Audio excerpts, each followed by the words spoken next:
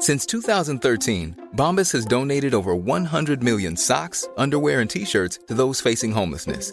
If we counted those on air, this ad would last over 1,157 days. But if we counted the time it takes to make a donation possible, it would take just a few clicks. Because every time you make a purchase, Bombas donates an item to someone who needs it. Go to bombas.com/ACAST and use code ACAST for 20% off your first purchase. That's bombas.com/ACAST, code ACAST. We acknowledge the traditional owners of country throughout Australia and recognise their continuing connection to land, waters and culture. We pay our respects to their elders past, present and emerging. Welcome to This Song Is Yours, a music podcast where we chat to a new guest each week, talk about their life and creative endeavours, and talk to them about some of the music they love. Our show works by chatting to our guests about music, their songwriting techniques, and occasionally getting them to make you a playlist of the songs they love. Welcome to episode 200. I'm your host, Simon Fink. Our guest today is Chvrches. The Scottish electro-pop trio are revisiting our shores later this year to play Falls Festival in support of their brilliant fourth record, Screen Violence. In today's episode, we're speaking with frontwoman Lauren Mayberry about their songwriting techniques, what kind of horror movies she can withstand, and we discuss Australia's love affair with Chvrches. Here we go. Our guest today is the frontwoman and songwriter for one of the most popular electropop groups in the last 10 years. Having burst onto the scene almost 10 years ago with The Mother We Share, Chvrches released their brilliant fourth studio record last year entitled Screen Violence. Come December and January, they'll be playing at Falls Festival dates around Australia. Please welcome to This Song Is Yours, Lauren Mayberry from Chvrches. Hello, how are we? Hi, I'm good, thank you. How are you? I'm very well, thank you. Thank you so much for joining us today. No, thank you for asking. I feel like it's much earlier in the day for you than it is for me, so I feel breezy, all things considered. Look, regardless of the time for us, when they say that Lauren from Chvrches is on the call, we get up whenever we need to. So again, I very much appreciate your time with us today. Thank you. I feel like my mum paid you to say that or something, but I appreciate it.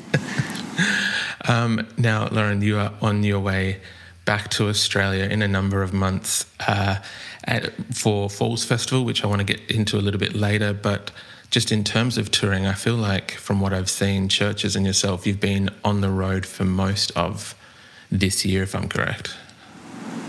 Yeah, we've been trying to play as many places as we can in the landscapes that there is, you know. But yeah, this is our first time back to Australia since COVID and on this album. So we're really excited because I feel like Australia feels like our kind of second home, like our spiritual home for sure, because we have so many friends based out there and our management company is Australian. So I feel like we've always been surfing the two time zones for the entirety of the band. And we always have such great shows there. People are so kind to us. So I'm excited that we get to do it. We were worried that we weren't going to be able to get back on this record, but we're coming. Falls Festival, we're going to be there. We know a lot of people that are very excited about that. And I would agree. I feel that Chvrches almost seem like an adopted Australian band or group of ragtag musicians. There is a big love for Chvrches down here in Australia. Do you know, I know you just mentioned management, but I guess, is there anything else that you attribute to Australia's love of yourself and the boys in the band? I don't know. I wonder.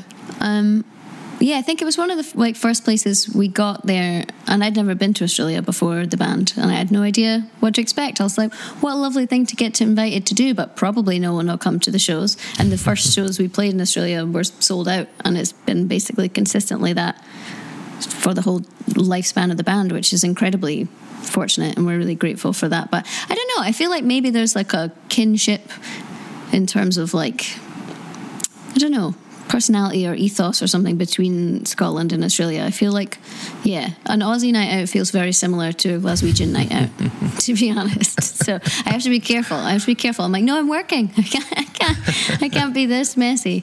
But yeah, and I think we did Laneway pretty early in the band, and I think that it was such a mad year that we did that. It was like us and Chaim and Lord and Frightened Rabbit and all those guys on one tour, which in hindsight feels absolutely insane. But yeah, doing that so early, I think, really put us in a good spot for people to find out about the band. And yeah, you guys have much nicer weather than us as well, so we're always happy to come. Always happy. It has been a little bit rainy as of late, but hopefully that weather does improve come the end of the year. I would agree. I think everyone I've spoken to, friends, colleagues, family, all seem to have a Churches Laneway story, whether it be that first time round.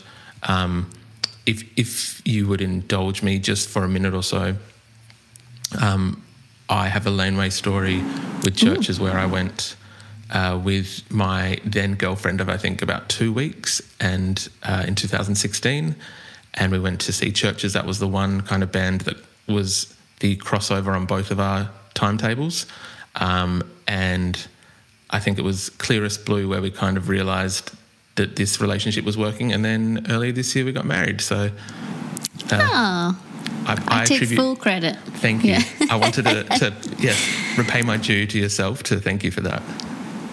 Oh, but those stories are always so cool and so special because, I don't know, even though we've been a band for a decade now, which feels absolutely insane, like we all have those stories about bands that we love, and there's certain songs that when I see people play them, I will without fail sob uncontrollably or something like that. So yeah, it's really amazing to get to be part of those stories, and congratulations, well done. Love is not in fact dead. That album was a mistake. Not at all. I've got the album sitting behind me, but I appreciate the sentiment. Do you yourself, Lauren, have a band or a song? I know you just said there's a few. Is there one that you could share with us? Oh, I mean, I don't. Sometimes I worry that I'm like, I'm not emotionally stable, because certain lyrics, certain lines, or certain songs, like, cause you have the Death Cab vinyl behind you. I'm like, whenever I see Death Cab, if they play Transatlanticism, there's no coming back for me. It's over. Like, I am just full on Waterworks.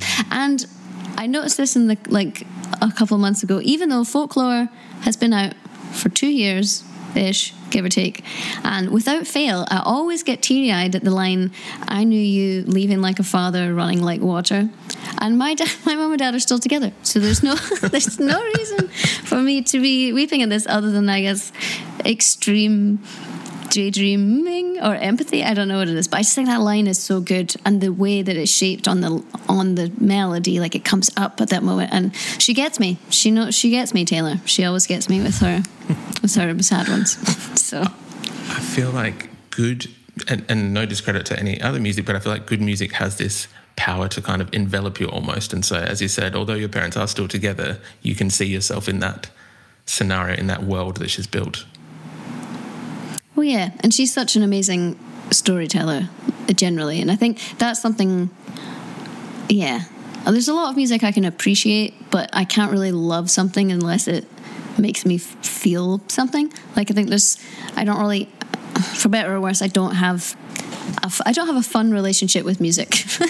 It's very fun insofar as the celebration of a live show, but when I think about if somebody was like, what are your favourite songs? What are the 5 songs you would listen to on your last day on Earth? They're all probably over-emotional in some way or another. So, chicken and egg. Are you sad because you listen to sad music, or vice versa? I don't know. But it feels comforting. Like, yeah, Cardigan makes me, like, happy sad, which I think is good. Yes, I would agree. I think there's a power in the happy sad, and I don't want to delve too far into that, or else we'll kind of focus on that for the whole chat, and I don't want to do that. We'll just be trading sad one-liners. Be like, remember this lyric? That one. Exactly. I'll get emails being like, why did you and Lauren just talk about the 5 songs that will play when you guys die? And that was it. Yeah, it's not really, it's a bit of a downer, but for another time. Maybe, like, yeah, when we're in Australia, we can have that conversation over, like, a wine or something. That sounds brilliant. Yes. You are coming back to us, as we've mentioned, in support of Screen Violence, which is the 4th Churches studio record that is out. We've only recently, I think a month ago or so, celebrated the 1-year anniversary. Firstly, congratulations on this record, because it is a beautiful record. Thank you, that's very nice of you. It's our little spooky 4th child. We are coming up to Halloween, so it does almost seem kind of fitting that we do have you on the podcast. I guess to begin with, this record takes on I don't want to say, I feel like concept album sometimes can be greeted with a look, or that it's a dirty word. I don't feel that it's a concept album. I feel like it's a, let's say, pseudo concept, maybe like an adjacent concept album. Yeah, I think so. Like, we definitely use all the horror themes and imagery, but the record itself isn't really about horror in the truest sense. I think it was fun for me to have different tools to work with and be like, this is the landscape that we're projecting the stories on, but the stories are still very personal. And I think I liked the knowingness, is that a word? The knowingness of that to me, a lot of it is about horrific things, or especially for women, things that I've experienced as a woman that have been horrific, but the album is not about horror necessarily. So it was fun to be able to play with those images and try and get a consistent thread throughout the album. And for the live show, it's been really fun because it's such a great pseudo concept to play out in a gig format, because you can really be as dramatic as you want, and that's kind of what a live show should be. I think it's been fun to really push the boat out on those things, and we've never really had that opportunity before on the other albums. So yeah, it's been good, clean, spooky fun. I love that as maybe the tagline. When we do put the gig posters up around the cities of Australia, we should just have churches and then down the bottom quoted, good, clean, spooky fun. I mean, I would go, but I'm biased. But yeah, I think it's been fun. And it's been fun at these shows, especially to see people getting into the concept of it. Like, a lot of the time people will come in their favourite horror movie shirt, or they do kind of certain outfits or costumes, and there's a kind of fake blood theme through some of the... I don't want to give too much away before we play the shows, but some people come to the shows having done the kind of full Carrie thing, or they just do excellent glittery stage makeup, and to me that's such an amazing thing to get to see, because I didn't ever think we would be in a band where people felt like that about it, where you can be free and not, I don't know, dorky as you like, but whatever you like. And I think, yeah, life's really lonely, man. So if it can be less lonely for an hour and 30 minutes, then that's quite nice, I think. So 100%. Yeah. That sense of community, I think, is brilliant. And from what I've seen, again, not giving away anything, the footage and videos and images from some of these other shows in the US and Europe, it does look like everyone is kind of partaking in the concept of the whole package of this record. I do want to get to the songwriting of the record in a second, but I was wondering if you'd indulge me. From what I heard is that there's a little bit of an obsession with horror movies, but that you're not particularly great with them. Yes, it's a strange emotional torment I put on myself, especially as I've gotten older. I think when I was 16, I was still really very anxious. But I think, I don't know. I think if you're lucky enough to not have been around certain experiences at that point in time, you have this kind of youthful arrogance of immortality or something. So I was definitely afraid of it, but it didn't. Death as a concept seemed more abstract in that way that it doesn't now that we've all lived a bit more life. But yeah, I feel like, and I watched a lot of horror movies in the writing of the record to try and find ideas and imagery and things like that, and it was horrendous. It was horrendous because I'm deeply afraid of everything. Like, I watched a lot of them in lockdown with my partner, and he can eat dinner watching them. He falls asleep during them habitually. I don't have that. Like, I think we were talking about it once, and he said he thinks it's because I have a very active imagination, which is good for writing, but bad in all other ways. But because I just think about things, and I think a lot of horror and the way that women are talked about in horror is an allegory, sort of. And I think that picking up on those things was important for the writing of the album, I think. But I don't think that watching all the Paranormal Activities helped me with my writing in any way. But it just traumatized me. So, yeah. Yes. I would agree. When it comes to Paranormal Activity or like supernatural horror, I'm out of the room. I'll take like a Friday the 13th or even Scream for like people of our generation. But yeah, Paranormal Activity, no thank you. Yes, like slasher stuff. I think Scream is probably one of my favourite horror movies, and I think it is because it plays with a lot of those ideas. And I definitely cover my eyes, and I'm horrified by those kind of violent moments. But it doesn't. I don't generally believe that Ghostface is going to pop up at my window, and I don't fear things in that way. But then if it's psychological or I don't know, things that are left possession, any movie with possession can't. Nope. I'm going to think about that for months solidly. Can't do that. No.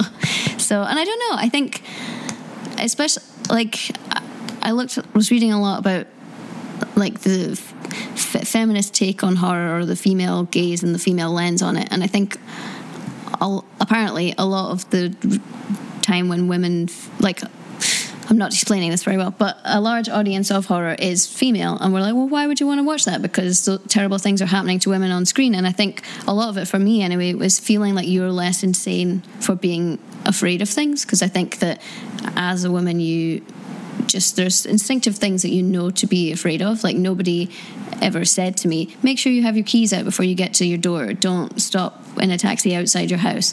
Like, just things that you know how to do. Like, no male friend I have ever shares their Uber location with their friend, and every female friend I have does that.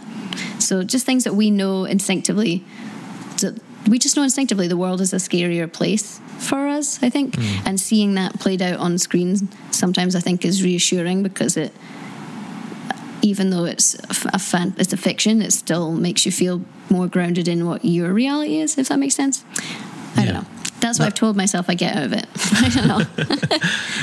I would agree, and obviously it's difficult for me to say this from a male perspective, because I haven't lived that female perspective. But from what I understand, it is that you're able to it's a reassurance of like, this is the reason why we do these things, because somewhere this does exist. It's not every day, but it is reality somewhere, if that makes sense. Yeah, and I think in something like Scream, you're like, the killer's always the boyfriend. And in real life, like, that's something that women think about a lot. Like, most violence that's done against women is intimate partner violence. And, you know, so there are like, you're taking things from real life and putting them through a fictional lens. But when I watch them, I see things. It's not just a 90-minute film and you leave it. There are those bookmarks of real experience in there, I guess. Yeah, but I can't do too much of it. I don't want to be too justified and just terrified all the time. So I think that's smart. There is a balance to be had with the songwriting for this record, as I understand, was that yourself and the guys wrote a number of these songs, and then there's never been a faster or easier way to start your weight loss journey than with PlushCare. PlushCare accepts most insurance plans and gives you online access to board-certified physicians who can prescribe FDA-approved weight loss medications like Wegovy and Zepbound for those who qualify. Take charge of your health and speak with a board-certified physician about a weight loss plan that's right for you. Get started today at plushcare.com/weight-loss. That's plushcare.com/weight-loss. plushcare.com/weight-loss. Since 2013, Bombas has donated over 100 million socks, underwear, and T-shirts to those facing homelessness. If we counted those on air, this ad would last over 1,157 days. But if we counted the time it takes to make a donation possible, it would take just a few clicks. Because every time you make a purchase, Bombas donates an item to someone who needs it. Go to bombas.com/ACAST and use code ACAST for 20% off your first purchase. That's bombas.com/ACAST, code ACAST. Afterwards, or maybe with the benefit of hindsight, were able to work out not exactly what you had written about, but when you revisited some of the songs after writing them, kind of really were able to see with clarity that you were writing about some more kind of serious topics.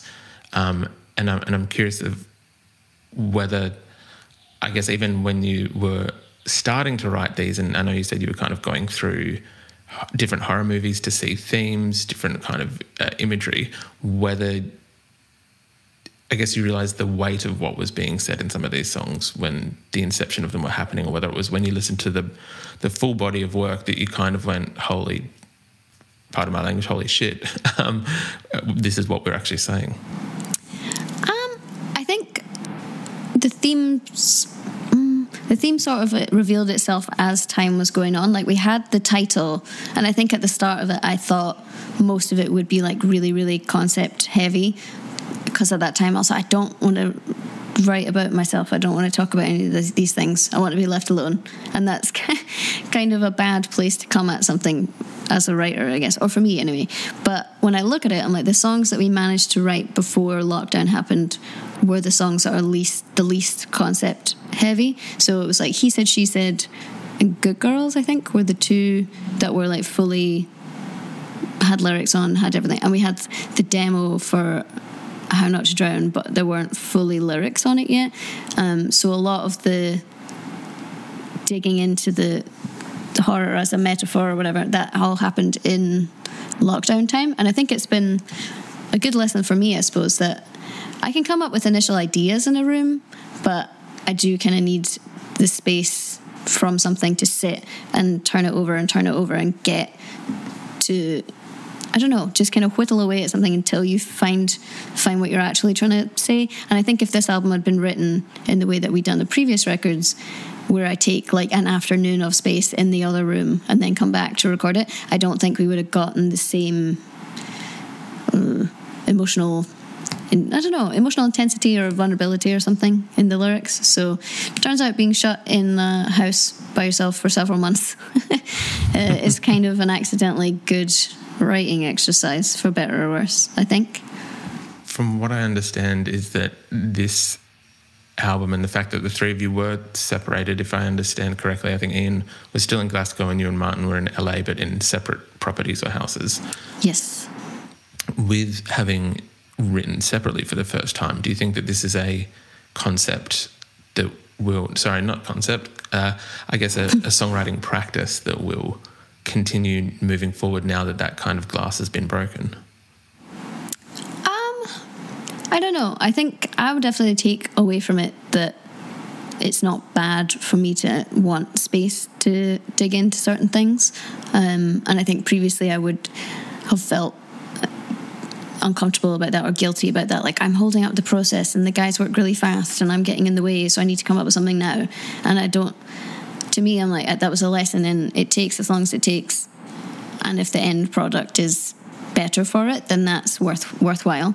I shouldn't be worrying about what other people are thinking about it while I'm doing it. But I think if the guys had to work like that again, I think there would be murder if they had to do that, because it's so much more difficult for them with the trying to figure out audio movers, and it's hard to write music over Zoom and stuff. I think like lyrics, I kind of just put myself on mute and mind my business. So it's kind of the same for me in different situations, but it's much harder to get that initial spark of an idea in a musical sense, I think, to get the initial excitement. It's just, in the same way with anything, you can hang out with your friend on Zoom and it just doesn't have that extra 20% energy that it does in real life. So, Yes, I think we will keep the good parts and leave the bad parts, hopefully.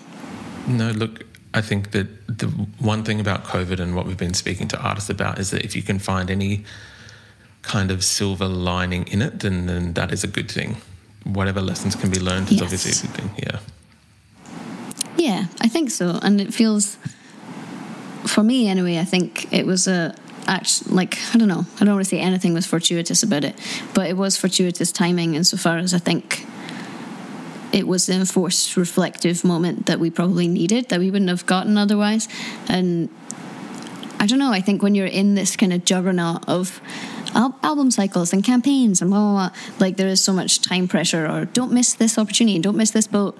And, you know, you got to make sure, like, you can make whatever album you want, but make sure there's a radio single on it. And I feel like it's important to be aware of that stuff, I guess. But I think I'd come out of a time period where I was really disillusioned with all that stuff, and I think if we hadn't been locked in our houses unable to get out, maybe we would have continued down that road, because that's the road that is recommended to you all the time. And then to me, I just kind of got to a point where I was like, you only really get to do any of this once. What's the point in not doing something that you really feel? It was a good moment to reflect on what you really feel that you want to say and what you want to do, and what do you want what you're making to represent, sort of, I guess. Because no one's necessarily going to remember whether it was on a radio playlist for 2 weeks or not.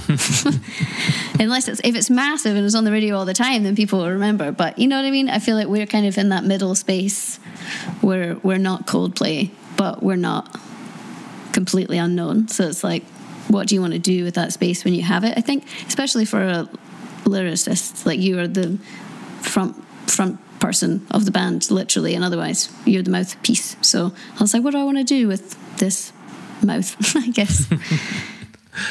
Do you remember, I guess, because I feel like Chvrches always has been a band who, and I want to make sure I kind of word this correctly, but I feel that Chvrches has always been a band that has had something to say but still been able to deliver it in such a way that is not...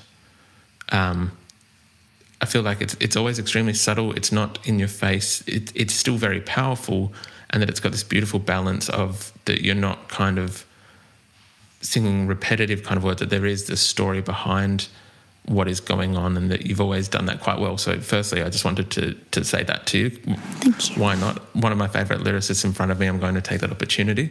But I was curious, do you remember your first interactions with songwriting or writing lyrics, or it might have even been poetry? Yeah, I think that's... I used to, like, when I was a kid, like a teens, I would write down just really crap poems, I think. And then when I was in bands, even if I wasn't singing, I would always contribute to the lyrics. And I think that to me has always been the kind of crux of what I love about songs. Like I'm a lyrics bitch at the end of the day, you know? Like I can really love everything about a song, and if the lyrics are just like okay, or I don't really, I don't know, if a song has like a mediocre all right lyric and the rest of it's amazing, then it's just not gonna, I don't know, doesn't really resonate with me for a prolonged period of time. So yeah, and I think the stuff that I'm most proud of that we've done is something that, you know, it can still be hooky, and it can still be really lovingly pop, if that makes sense. But it doesn't mean that it needs to be dumb. And I love a good, like, there's so many dumb pop, quote unquote dumb pop songs that I love, but I feel like when I've tried to do that, it doesn't land as well necessarily. So I think pushing yourself to write something you think people will write never goes that well. I don't think. But yeah, I don't know. It is a beautiful mystery that I kind of love about music just in general, but again, with yourselves in Chvrches, I think that there is a powerful, I don't even know what the word is. There's something powerful at play when it does come to the music of Chvrches, but we very much appreciate it, and that you guys are putting it out there. As we've mentioned, this whole conversation, you are coming back to Australia. In terms of these live shows, I know we've already given the tagline clean, spooky, fun, but what can people expect in terms of coming to see you at the festival? I guess, are we going heavy with screen violence? Can people expect some of their favourite bangers from Every Open Eye, from Love Is Dead, from that first record, from Bones? Yeah, like I think the aesthetic we've definitely built around screen violence, but we're always really conscious of making sure we play a good cross-section of things from each record. And yeah, I don't think we're ever going to be that band that's like, we're playing nothing but the new album, because every musician likes what they've just made the best because it's exciting and new. But I hate it when you go to shows and you're like, please just play the one from before as well as all the new stuff. So yes, I feel like we've made quite a good mixtape type set list, I think. So there'll be, all the eras are covered, which will be very fun, I think. Beautiful. That's beautiful to hear. I guess from those past eras, do you have a track or tracks that kind of stand out that you love to revisit, that when it does pop up on the set list, that there's a moment of enjoyment for yourself?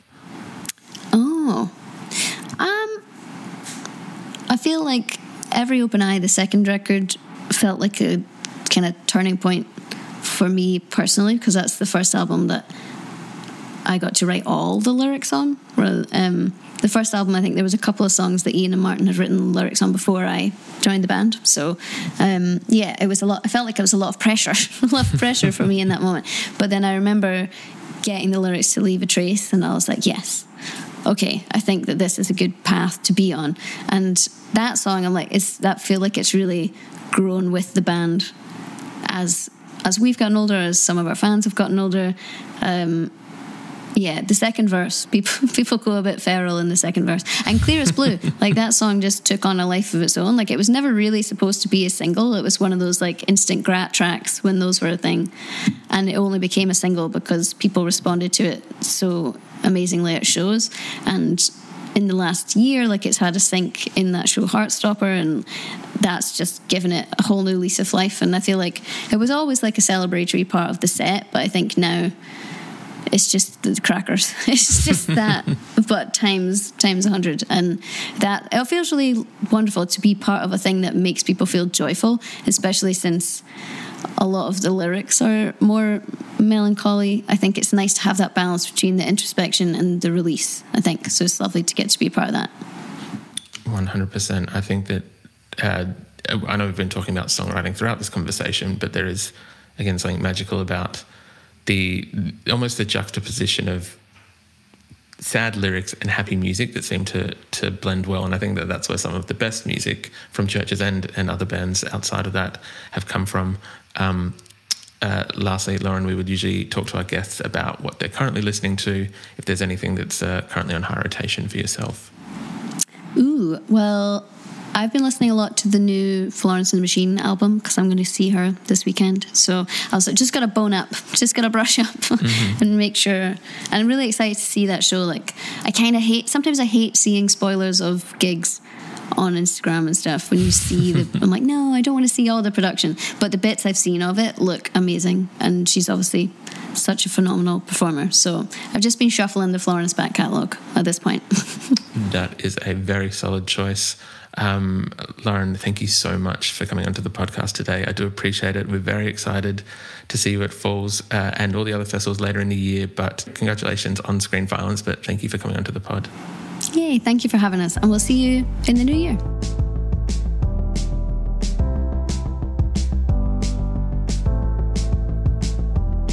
And that's our show.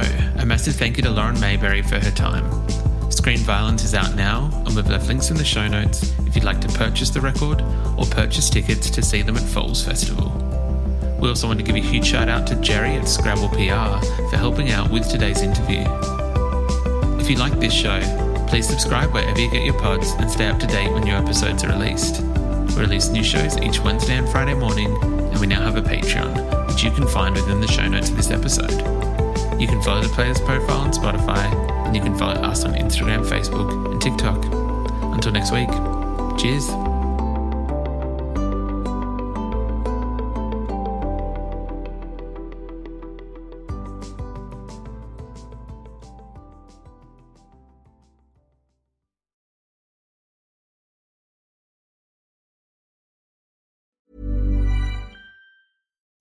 When you make decisions for your company, you look for the no-brainers. If you have a lot of mailing to do, Stamps.com is the ultimate no-brainer. Use the Stamps.com mobile app to mail everything you need to keep your business running with up to 89% off USPS and UPS. Make the same no-brainer decision as over 1 million other businesses with Stamps.com. Use code PROGRAM for a special offer. That's Stamps.com, code PROGRAM.